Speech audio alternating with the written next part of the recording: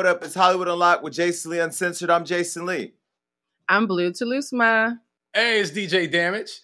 All right, so listen, today we're going to switch it up. And although we get into a lot of recklessness, one thing that's reckless in this country is our judicial system and the prisons that incarcerate a lot of the people that we love. Growing up, one of my brothers, the brother that I talk about in my book, God Must Have Forgot About Me, Rodney, he was in prison for a larger part of my younger years. And like a lot of us, people of color, a lot of our family members or friends or people that we love have found themselves in trouble with the law, whether it was justifiable or not. Some incarcerated for things that they did or allegedly did and never did.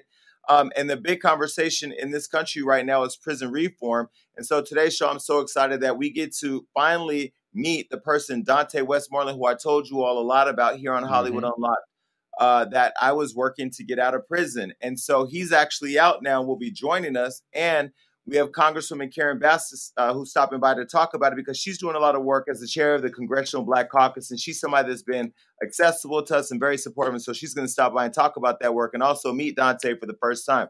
So Damage Blue, have you guys ever had anybody that you know who's been in prison wrongly incarcerated or has been there and given more time than they probably should have?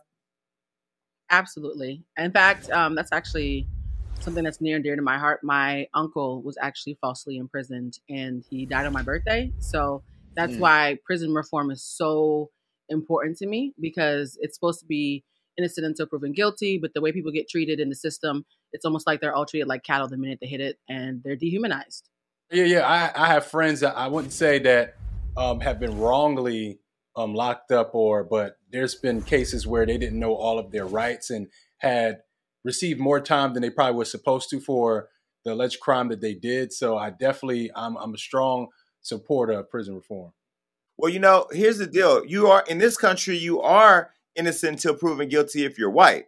If you're black or brown, black, you might get killed before you get to court, and brown, you might just be put in a cage. So, I mean, let's keep it real. Like in this country, the conversation that we're having is not as important to the masses because a lot of people ain't showing up to visiting rooms like we are to visit family members because their people aren't overpopulating prisons.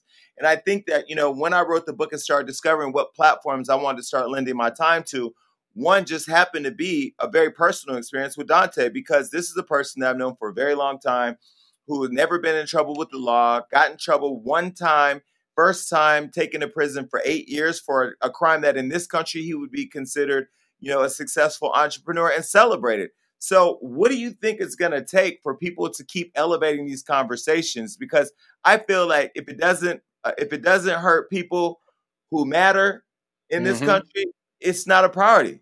I just love the fact that you guys did mention what happens even if you did do the crime that you were locked up for, because a lot of times we, especially in the Black community, we fall into respectability politics and we're like, well, he shouldn't have been doing that, so he deserves whatever he gets. That's actually not true. Think about Dylan Roof. Dylan Roof shot up a bunch of people in Emmanuel Church, and he went to Burger King and got a lunch and was like handled more gently than an unarmed Black man on the street. So I don't think that just because someone has done a crime that they deserve to be treated the way that they're treated. And the disparity between first-time offenders when they're people of color versus like career criminals who are white is jarring and disgusting. And so I love that we're doing this because we're going to finally give a face to this cause.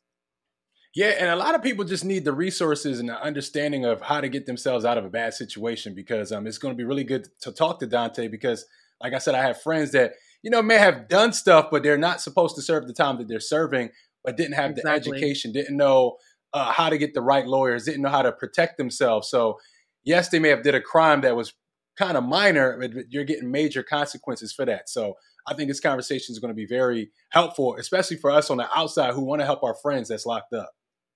And with Donte's case, looking at the disparity of how laws and consequences are applied state by state and then federal, right? Here we have, I think, Blue, what you were talking about, to go along with that. Recently, Ricky Schroeder, the actor, he bailed the guy out of jail or helped get the guy out of jail who just killed somebody at a Black Lives Matter rally with an assault rifle and walked right by police. How can you even be out on bail when you killed a whole human being? And so just looking at the disparity that this person who was allowed to get out and walk the earth and be around people in civilization after killing somebody was treated very differently than a Donte who was arrested for 1 pound of marijuana for the first time ever. And so as we explore this in this conversation, I hope that people who are listening and watching really understand that This is not going to change overnight, and it's not going to change just because we have one interview with one individual who happened to have resources to get out of prison. This is only going to change if we get more active in the political systems in our communities and by electing people who want to see disparities like this change in our country. We also need to be really, really careful about throwing away people and dismissing them as thugs just because they have a record. Because I hope Donte's going to show you guys that someone can have a mistake and go through the system and still be a huge, huge asset to society. Yeah, and I mean, unless you have a family member or a close friend or somebody that you grew up with that's actually been to prison and you've never experienced losing it's like a temporary death, right? When they're out of your lives for so long and then having to, be put back into society and learn how to adjust with the time lost, technology passing them by, opportunities fleeting. And then now for Donte to be out in the middle of a pandemic, and the world be very different than when he went to prison, 4 years ago. It's and have no support services to support a person that's transitioning back into the community. And then you wonder why our community has the recidivism rate that they do. And I was also thinking, as I was thinking about Donte, I was thinking about how people in this country view people in prison. And it goes back to that documentary I watched, Blue and Damaged. I don't know if you saw the 13th Amendment. Oh, yeah. Ava's movie. It was amazing. Baby Ava, she lit a fire under all our asses with that one. If you haven't seen the 13th Amendment, we're not even getting paid to promote this. Okay, Netflix has not cut the coin, so I'm gonna go ahead and give you just because Blue, you already know you got bleeped a couple times on the show, giving away free promo to that girl that's in the world. But the 13th Amendment falls right in line with what we're talking about here because it actually shows you how systemic racism shows up today. And I've always said that credit, is another form of systemic racism. But, the prison system, absolutely, when you see the evolution of policing in this country, you definitely will start to have different optics when you see what's happening on social media. And so I just really hope that people are becoming more and more educated as the three of us have become on what's actually happening all around us. And speaking of recidivism, because a lot of people don't know that word, but it's really important. It literally is just a really big, pretty word that means how likely are you to come out of jail and go right back in? And in the state of California, the recidivism rate is 66%. So if you are a person who has come out of jail in California, you have a 66% chance of going right back in. And think about that. Why is that? And there's a reason for that. It's not a fluke. It's systemic. And plot twist, most of the people who have those high rates are Black and brown people, the very viewers who watch the show. So I love that you mentioned recidivism. I learned that word in one of my former jobs. Brace yourself. I was a probation officer for 3 years. And I actually got into that work because I wanted to help kids who had been in the system like me. And I really thought the way you change is from the inside, right? And so I got the job. I did a great job in the job. But one thing that I noticed very quickly was when I worked inside of the juvenile hall institution was the same kids kept coming back in. And I had developed a personal relationship with these kids where, when you house them for 6 months while they're on trial, you're feeding them every day. You're making sure they have clean clothes. You're working them out. You're taking them to school. You're helping them with their homework. You really start to develop feelings like these kids, and then to see them leave and then sometimes come back the next week and then keep coming back and get more charges and more time and then go to youth authority and prison. It was a very depressing experience. And so those are for people that I don't even know or love. This conversation today is about a person that I know very closely, and that is a part of my small circle and from my hometown. And so let's get into it. So Donte's here. This is Donte West. And Donte is not in prison. And so we're going to talk about the journey of when we started talking about his case on the show to him now being out of prison. But first of all, Donte, how does it feel to be out? Oh, man, it feels fantastic. It's nothing like freedom. And so Donte and I are both from a city called Stockton, California. Donte, at the time when you went to prison, you were how old? When I went to prison, I was 22, I believe. Explain to everybody exactly what happened and what led up to you being in prison. What was life like before, and then what happened? Yeah, so what led up to prison for me was basically, My grandmother told me to take a trip to Tabor University. My co-defendant, Deshaun Perkins, he had got a football scholarship to go to the school, so I decided to tag along. I had brought some buddies with me. They were in a green Lexus, so we were riding back to back. So we were traveling to Kansas. We get pulled over, maybe like 20 minutes when we're into Kansas, we get pulled over. They said my license plate was dirty. They were real curious about the other car that was with me. They said we were being a decoy load car. They were real curious about the other car, but the other car had exited before I even got, to my final destination. So, they gave us a ticket. They found a little amount of marijuana. They had gave my co-defendant a ticket. They told us to go to the Shell gas station to clean off the license plate. We proceed to the Shell gas station, clean the license plate off, and they followed us all the way into Manhattan, Kansas, which is another town about 40 minutes. I had let the officer know that I'm going to Manhattan, Kansas, visiting a friend. I'm going to shower, and then we're going to continue to Tabor University, which my co-defendant had a scholarship to. And when we got to the apartment, they had followed us. They set up surveillance, and they watched us go inside of an apartment. 20 minutes later, the Lexus had came to the same apartment because they both had the same GPS. That's how the Lexus came in. They had bounced. We had left the apartment, went up to Kansas State when my co-defendants had got there. They were in the apartment hanging with the dude that I was coming to visit. The police came out of nowhere. They detained us. Once they looked through the window, my co-defendants had took off running to another town called Topeka, Kansas. And when they did take off running, they were furious because they didn't catch him. They searched my car again. I didn't have nothing in my car. Then they searched the green Lexus. When they searched the green Lexus, they found drugs. They found several pounds of marijuana, and other drugs. They were real aggravated with us, and they decided, we're going to go ahead and arrest you for the drugs that was in a vehicle that's not yours. So they searched the apartment of the guy I was visiting. When they had searched the apartment the guy was visiting, Caucasian male, he had a bunch of oxys, bunch of other drugs in the house that they did not charge him for. Wow. So they gave him a deal in exchange for testimony for him not to be convicted. My other two co-defendants, they took probations when they took off running. They had a little bit more money on me, so they had a better lawyer. The one that was with me, my co-defendant, he got 40 months. They said he was doing counter surveillance. And then they gave me the maximum time they can give me. They gave me 92 months, 7 years, 8 months, pretty close to 8 years. If you lose your good time, you can do 8 years. But, they convicted me off of a dude just solely off his testimony. There wasn't no phone records. There wasn't no. But let me jump in and ask. Now, you were convicted. Were you convicted of 1 pound of marijuana? Possession of 1 pound? Yeah. So I was convicted when the jury trial was said and done. I was convicted for 1 pound of marijuana. And how they obtained that conviction was when he came in to testify on me. He said, I was going to purchase 1 pound from Donte Westmoreland. Wow.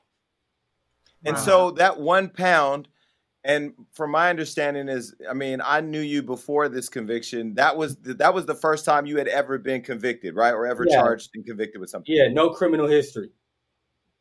And the interesting thing about Kansas, not to cut you off, but the interesting about Kansas, 1 pound and 66 pounds is all the same charge. There's no difference. It's a mandatory minimum between 1 pound and 66 pounds. Wow. Okay, and so when you were convicted at the time, I knew your personal life. You were living with your grandmother, who was she wasn't in the best health, and you were taking care of your 2 brothers, right? Yes.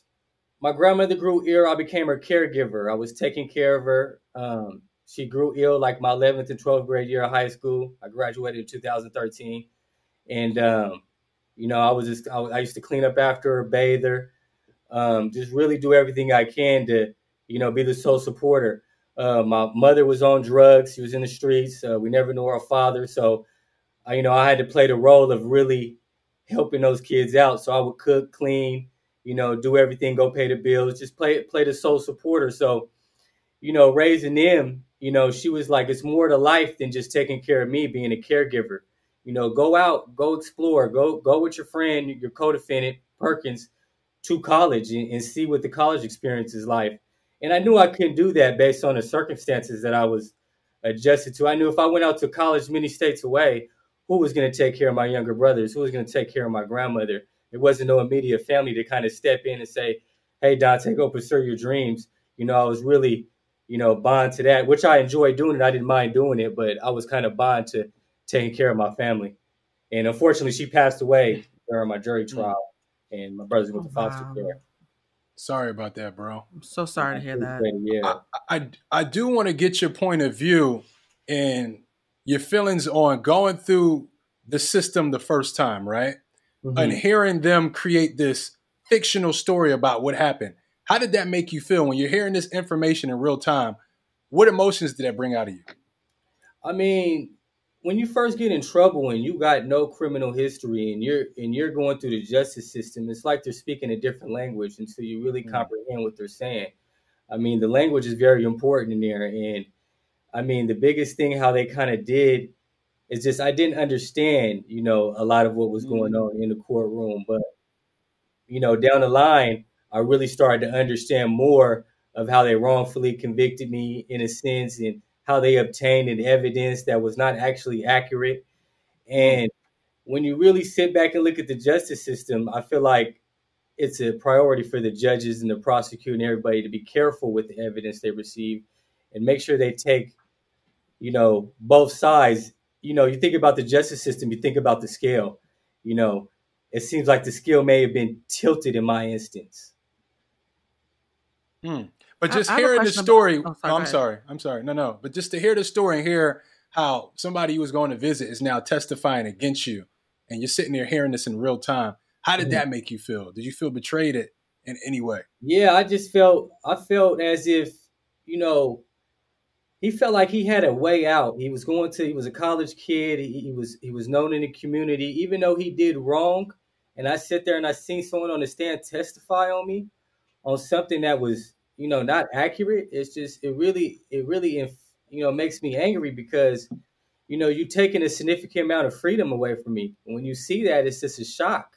Literally what happened to you could happen to any one of us. Like for me, I can go visit a friend tomorrow and be put in the same situation.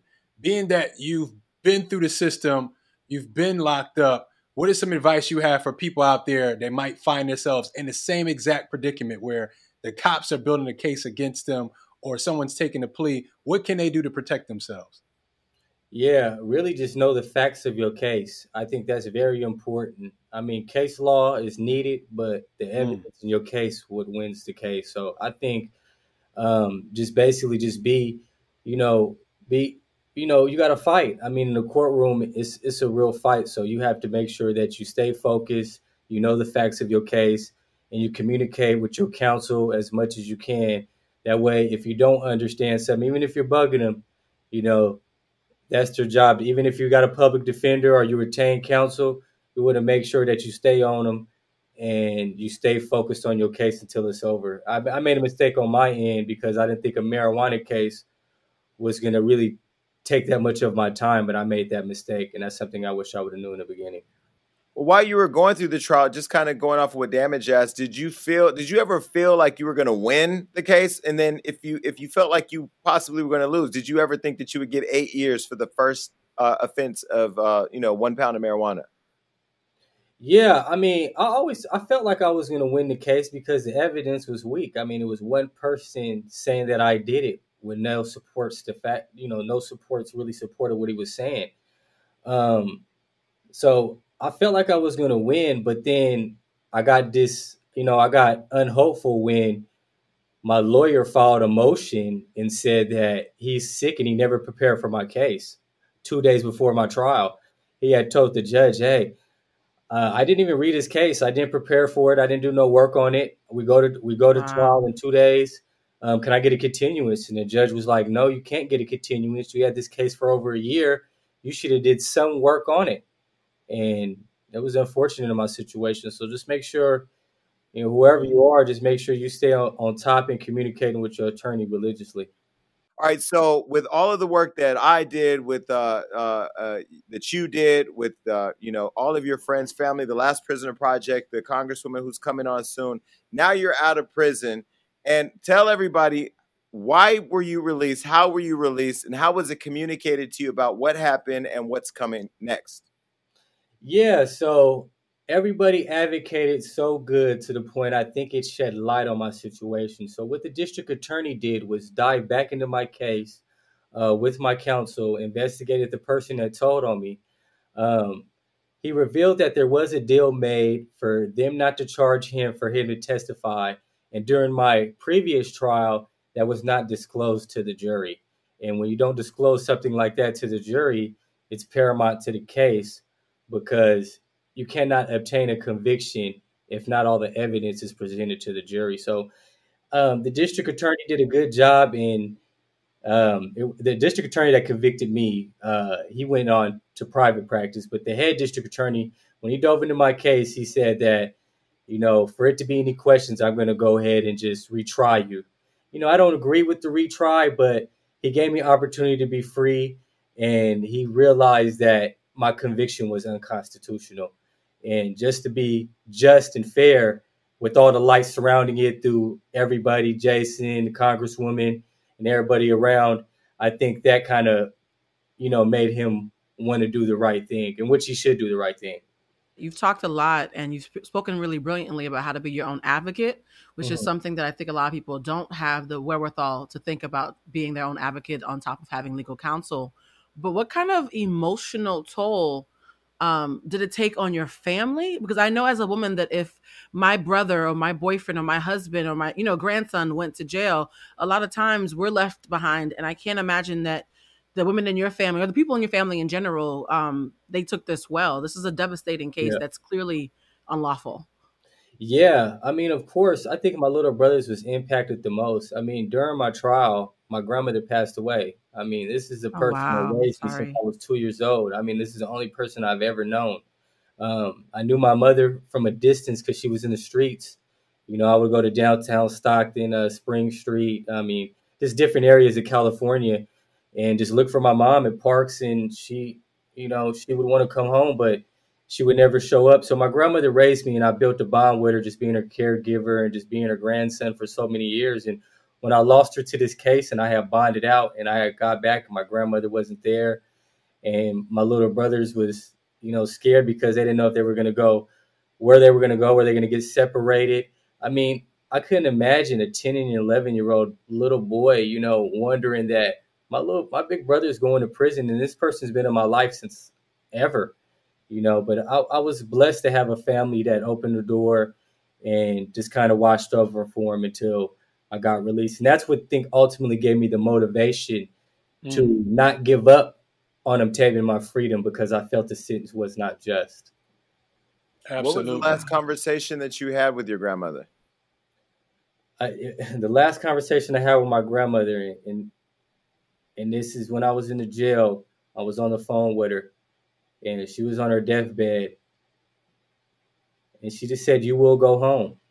That was her last few words, and I love you. You will go home, and that's just been in the back of my mind forever. I mean, that's what just gave me the motivation. When her last few words was focused on me going home, I just had the ultimate motivation to go do that. I just couldn't take no. And it just, I think about it, I tear up because I love my grandmother so much. She was just an amazing woman, author, everything. All right, y'all, it's time for another Hollywood hookup. So imagine this. You're making a list of gifts you're going to buy for the holidays, and then someone randomly gives you money to help buy one. Sounds good, right? Well, that's what Honey is doing. They're helping pay for $1 million worth of gifts. So you're probably wondering, is this the same Honey that automatically searches for promo codes online? If you're thinking that, yes, you're right. And yes, it is. Ain't nothing like getting a little bit of honey right before the holidays. Honey is zaddy. So look, with Honey, you can also make a list of holiday gifts you want from certain stores, and Honey will email you when the price drops on anything on that list. Talk about clutch. I mean, the fact that they're giving you a heads up on a deal so you can save some coins, I mean, why wouldn't you want no honey? So just add Honey to your computer, create a free account, and throw some holiday gifts on your drop list for a chance to win. Honey will randomly select winners and give them money to help buy them something off their list. So crazy, so incredible. Now, you know, I've been talking a little bit about the little spoon in New York City, so I'm going to drop some cologne in the bag. That way, whenever I'm not around, that little spoon could smell like me. Oh, my God. Can I add a Birkin? Can I add a Birkin to my cart and see what Honey does with that? Good luck with that. I'm trying to get the PS5. That's just as rare as a Birkin. I need one of those too, damage. So this is how it works. No purchase is necessary. You need a PayPal account to redeem the prize, and it's only valid in the U.S. Giveaway ends on 12/21/2020. So on the 21st, that's your last chance. So get Honey for free at joinhoney.com/unlock. That's joinhoney.com/unlock. Man, go get you some honey, and that's your Hollywood hookup. In summation, when was the exact moment when it occurred to you that this was probably racially motivated? Because from the outside looking in, it's kind of obvious. Yeah, I mean, when you look at the statistics, I mean, 95% of people get probation, 5% go to prison, and everybody had a hunch that the 5% that went to prison was minorities in the state of Kansas. But I think even the bigger thing is, I mean, if you think about, the Black and brown community, and when they do get in trouble, I mean, they don't have money for lawyers. They don't have money for bonds. So, and if you think about in my situation, like the dude that testified on me, he was in a position where they knew that if we did charge him, we would probably lose because he would get a good lawyer. The dad won't donate to the school. So when you think about things like that, we're already on an unequal basis. So that's why I felt like maybe in a sense it was racially motivated. A lot of us, if we get into this situation, we never dealt with it before. What can you do while you're locked up to help your own case? Like, is there any resources? What can you do to help your own lawyer? Yeah. So there's federal law, and a lot of states have regulation where they have a law library. It's called LexisNexis. I mean, you can go on there and type in any case. It updates every other day, all new cases, and read the cases that lose, because that's going to point out why they lost. See, a mistake I did was I would read the case that were winning, but when you focus on the losing and why they lost, that's how you obtain a winnable case. So I think it's important for people to read, stay educated, and stay informed, and you'll be fine. And now I want to bring in somebody who's been special to this show and somebody who is out there doing the real work that we elect people to do. And this was somebody who I reached out to personally see how we could get somebody who I've seen online and in action in Congress, the chair of the Congressional Black Caucus, Congresswoman Karen Bass. I have to say, I appreciate you so much. I really love how accessible, like you really don't feel like government to me. You feel like a friend in power who cares about people, and real issues. And I just want to say on behalf of Hollywood Unlocked and all of our supporters that we really appreciate how available you've been to us, not just with the Donte Westmoreland case, but also with Tiffany Haddish wanting to create a grocery store in the community that she lives in. And so just thank you so much for being so helpful. I really appreciate it. Sure. Absolutely. Absolutely. And so I want to introduce you to Donte. Donte is the guy who I reached out to you about, who was incarcerated in Kansas, who's from California. And Donte, this is the Congresswoman who, was helping us help you. So I'm glad to introduce you to. Yeah, it's so nice to finally meet you. I mean, I know it's not in person because of the pandemic, but it feels good to put a face. And I just want to thank you for just advocating for me the way you did, you and Jason and everybody. I mean, I couldn't have did it without you guys. Well, I am very excited to meet you. This is great. Reading about you, talking about you, acting like I knew you all the time. When I was talking to the powers that be. So it is wonderful. I'm glad you're out. I know you still face a trial, but hopefully it will be a completely different circumstance than it was before. And then just wanting to get you out of there. I mean, that's why I asked about your health, because I know that, you've had some health challenges, and I desperately worry about our brothers and sisters that are behind bars and what is happening with COVID. So Amen. I'm very glad to meet you. And Thank you. Now we Congresswoman, just have to figure out.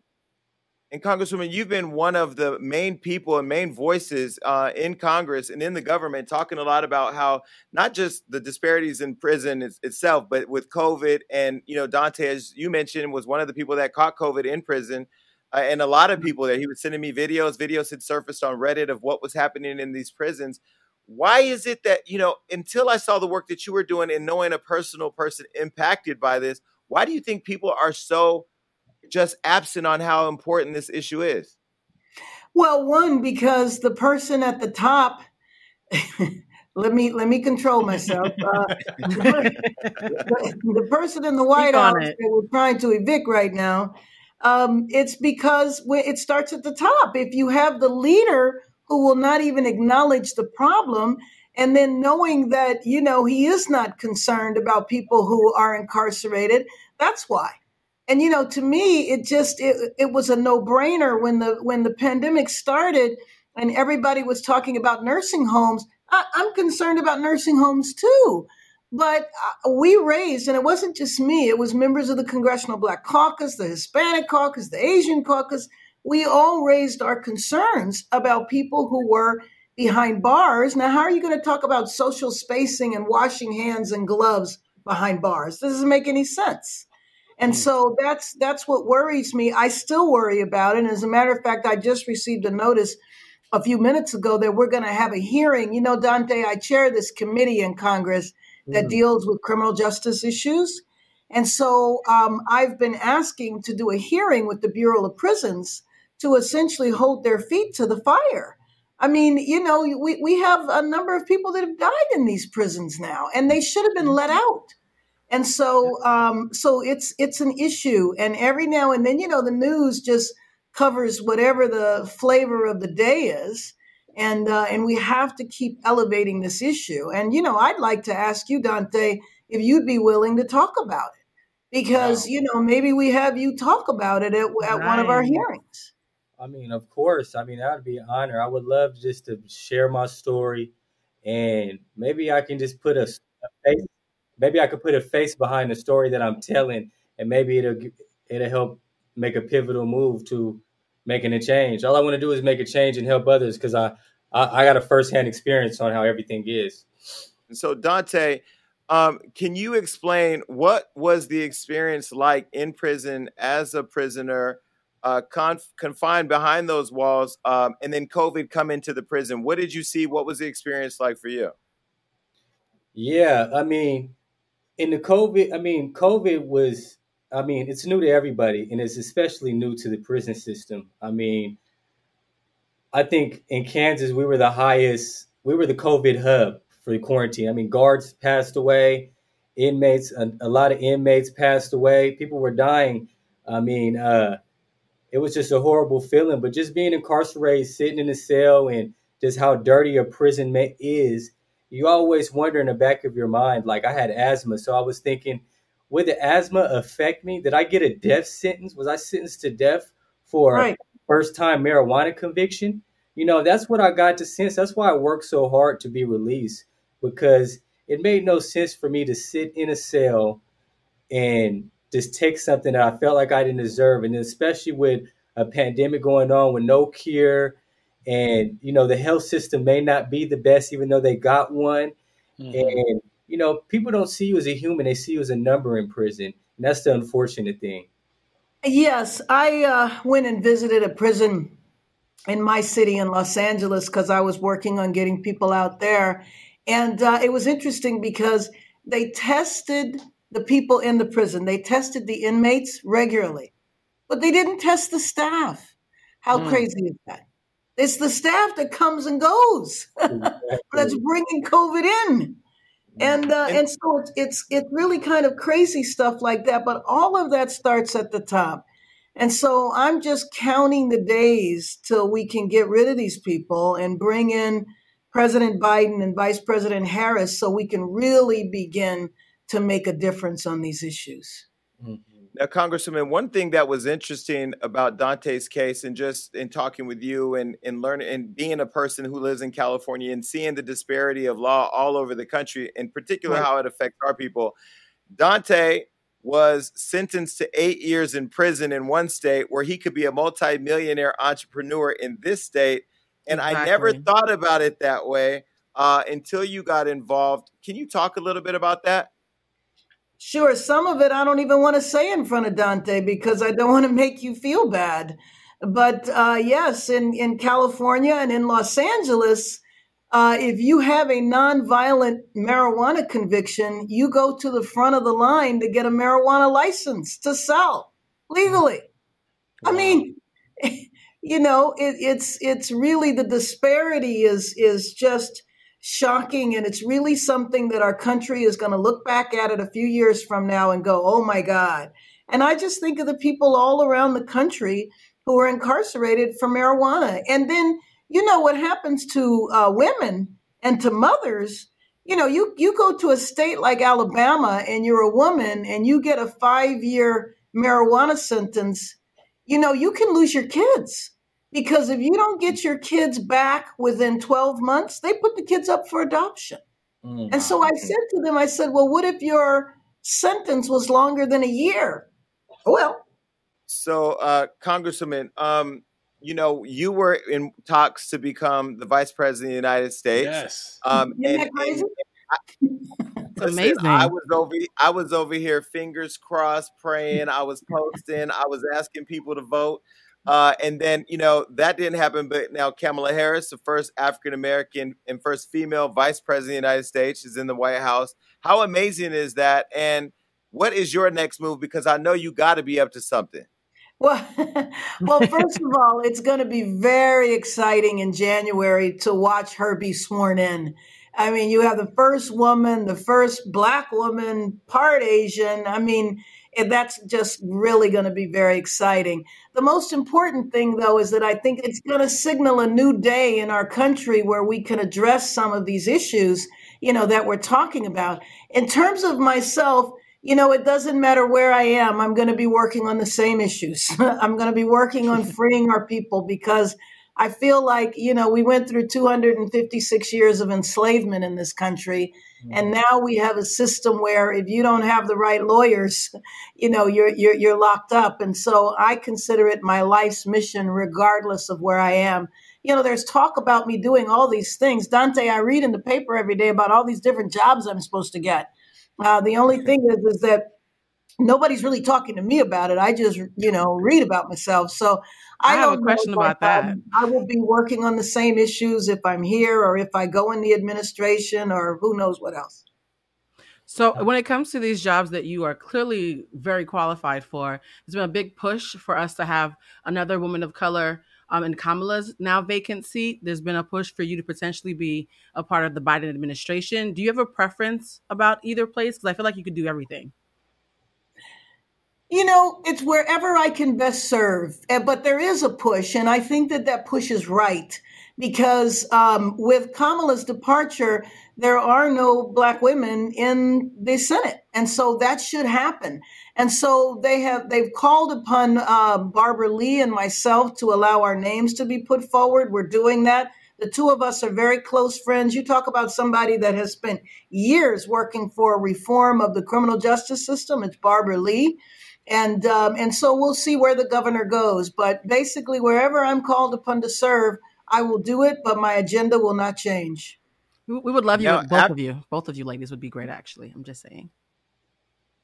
And listen, if you do become a part of Biden's cabinet, I want to serve on the inauguration committee. I know a couple of entertainers who can come and turn out, Jason, no. because really, looking at the 8 years that we had the Obamas and that we had that spirit of our culture in the White House and just the diversity that they brought to the White House. And then to see over the last 4 years what has happened in decimating that image for young Black and brown kids is just so heartbreaking. So to be able to see Biden and Kamala there and the idea of you being a part of either that administration or the Senate is just, it's really important. And so I really pray that it does happen.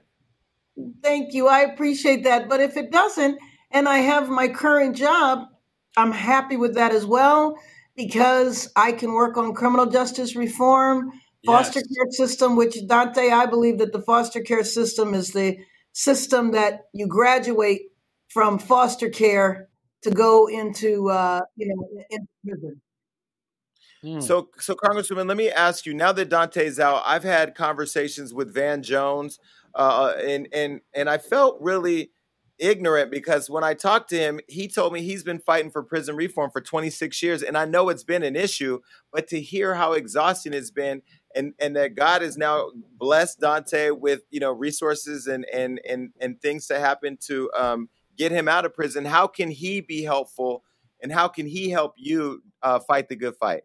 So we've been working on it a very long time. As a matter of fact, Donte, I was really worried way back in the 80s when we saw all the laws change because we knew we were going to have mass incarceration. We could see it happening.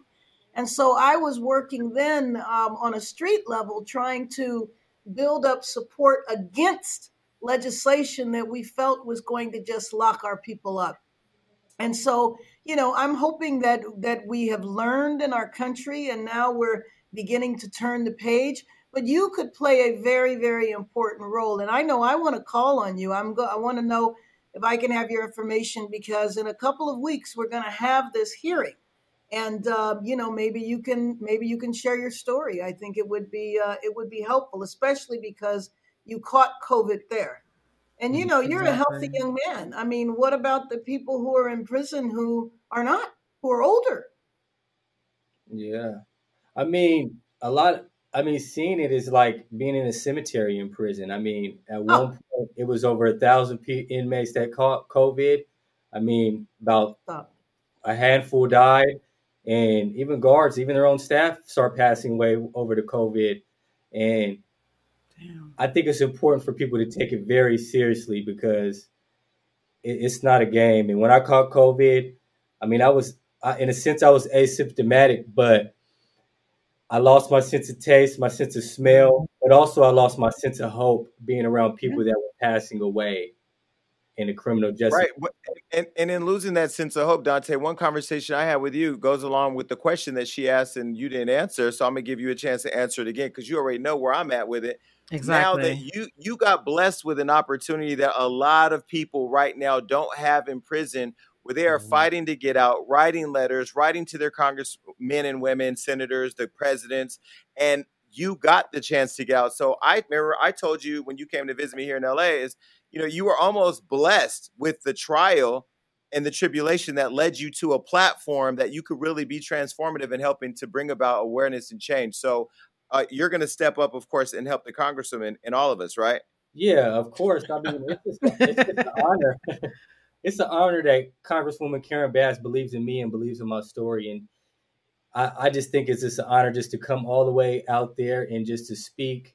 And I mean, if I could be a part just of a little change, of a bigger change, I mean, that's going to be just an amazing feeling. I'm not only helping myself, but I'm helping maybe millions others down the line. Yes. And that's the bigger picture. And I just feel honored, and I can't wait to attack it full steam ahead. Thank Jason, you. Jason, I have to say, I'm very proud. I've never been prouder to be on this show than I am today. This is amazing content. This is exactly what people need to see. The fact that you used your platform and you were able to, with the Congresswoman, do something like this is kind of epic. But I want to know for like people who are watching, who are in Jason's position, who know are Donte, what would be their first steps if they don't have a huge media platform to get the ball rolling to help somebody out in the same way?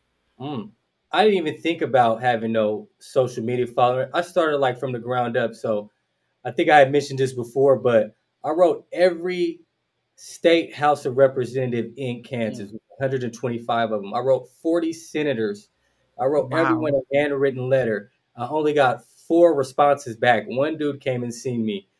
First Republican, state of Kansas, Willie Dove. He came and see me in the middle of the pandemic just to hear my story and to advocate for me. But I mean, I could say this to people: just when you want something, don't take no for an answer. If you know what's right, go all the way for it, because good is going to come out of people that work hard. You work hard enough, you will get results. So, I mean, even if you don't got a platform, I mean, I even wrote the newspaper. I made sure every stone was overturned before I reached out to the bigger platforms. And I'm blessed that I got Jason, and I'm very blessed that he got you on board to believe in me. And then everything just fell into a place to where I got released. And now I just got to feel like the mission isn't completed until we get the rest of the people out. Yes. Mm-hmm.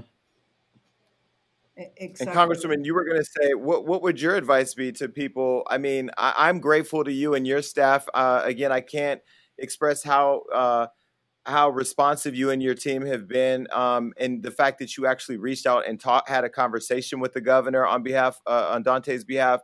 What can people do who don't have maybe the influence or platform that I have, or say direct access to somebody like you? Well, first of all, people can have access. And so, reaching out to the Congressional Black Caucus through the Congressional Black Caucus's website. Now, Donte, in Congress, there are 54 of us right now, members of the Congressional Black Caucus. Every single one of us are committed to criminal justice reform. And so I think reaching out to us and telling people to contact us through the website would be the first step. An even better step, of course, is your own member of Congress, especially if they are African American. That's important. And how do we get these people in the government to care like you, though? And I'm not saying that because you're on the show. I'm saying that because I personally have had my own issues where I've reached out to, establishments or people in the government before I had this platform. And, we know the White House doesn't care right now about Black people or people of color. So how do we get those people to really, truly care and pay attention to what may be small on their plate, but is a part of a much bigger problem? Well, one of the problems that we have in our country is that we don't have any level of involvement with elected officials. We vote and then we figure that our job is done. I think voting is just the first step. So building a relationship with the people that represent you, and then you have to hold us accountable. Let me ask you this. When you found out that Biden won, did you do the electric slide? Were you jumping up and down? Did you go to church? What did you do? I just exhaled and said, the nightmare is almost over, because this has been a nightmare. Well, I want to thank you for all the fearless work that you've done. I can say I believe in the government because of you, and I believe in you, and I do appreciate everything that you've done for Donte. It's from a personal perspective. One thing Donte did is he would call me almost every day. It was annoying at times. I'd be like, damn, Donte, I got to work. Can you quit calling every day?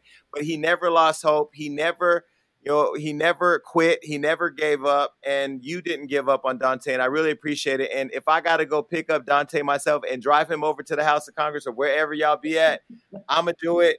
I'm going to do my part. And anything you ever need from us, you have a friend in Hollywood Unlocked, and we'll always support you. Thank you.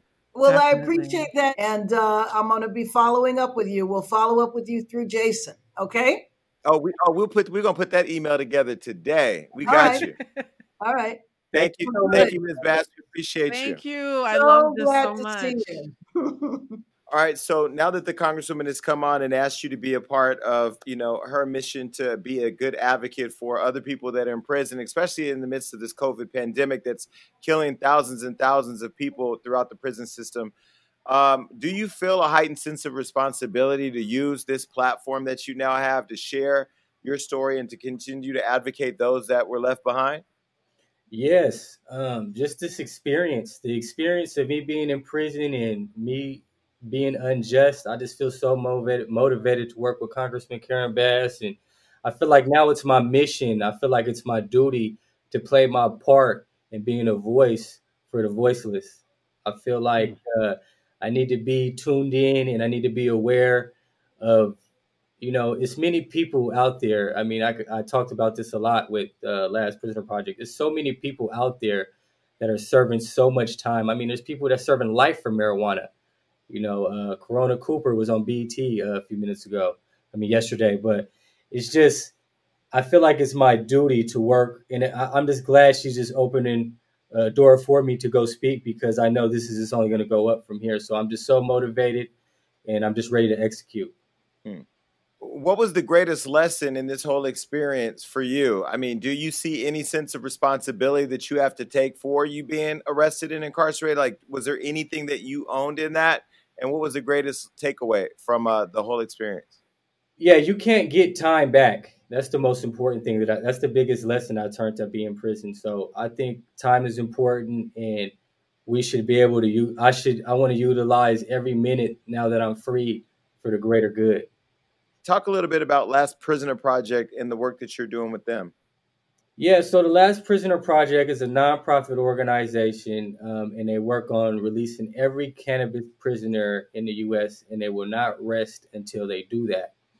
And the CEO is Steve D'Angelo. He's based out of the Bay Area, and he owns Harborside Cannabis Club, and he's partnered with many other illegal cannabis clubs that made a significant amount of money, and now they're just giving back, and they're trying to find cases on trying to help people be released off something that helps people. It's medicine. I mean, they put it to the point like this: would you rather have someone addicted to opioids and different addictive pills and substances, or would you rather have someone consume a flower so it'd be more therapeutic for them? And I think it's kind of clear cut when they say things like that. And a mission with them is just they set me up with housing, and it was no need not met. And I'm just ready to work for them, and I'm ready to work for the Congresswoman, and LPP has done a fantastic job. Last Prisoner Project has done a fantastic job just being by my side. They're like a family. Awesome. I just want to thank you for being here today, because I think a lot of times when people hear about prison reform and what's happening in the judicial system, it feels distant to them. But I feel like a lot of our viewers are going to see themselves in you, and it's going to make them rethink the way they think about all of this, because it's really, really important, and we all have to get involved. So thank you for sharing today. I really appreciate it. Thank you. Appreciate you listening.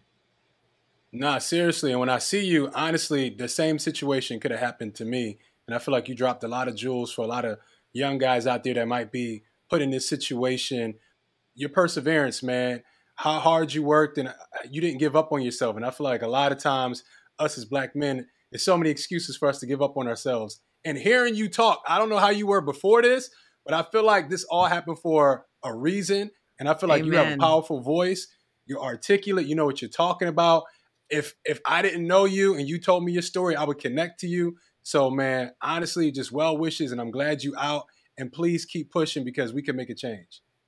Yeah, I appreciate you. Appreciate it. All three of you guys, you guys do a fantastic job just bringing awareness on a variety of topics. And I'm just glad that Jason, has reached out, and you guys reached out to me and just, give me a voice on a big platform that you guys just. I'm just so blessed and so honored, because I know, Hollywood Unlocked is the biggest platform on the internet.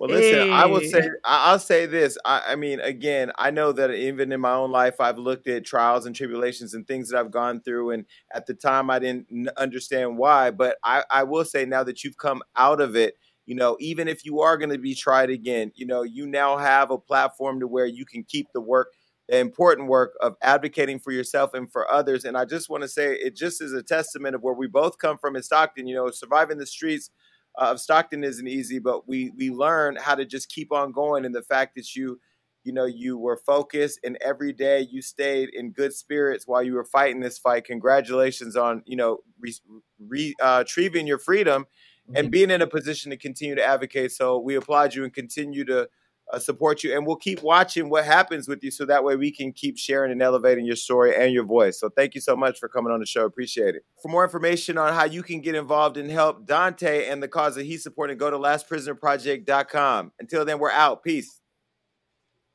All right, look, that was a great show, and make sure you keep coming back, because we got all types of amazing interviews and topics that are going to make you go crazy. That's right. That means like, subscribe, do everything you need to do to make sure you stay up to date with what we got going on. And ladies, stay tuned in, because I have your back. And listen, make sure that you're commenting below, because even though I say I don't read it on the show, that's all I do when it's over. Peace.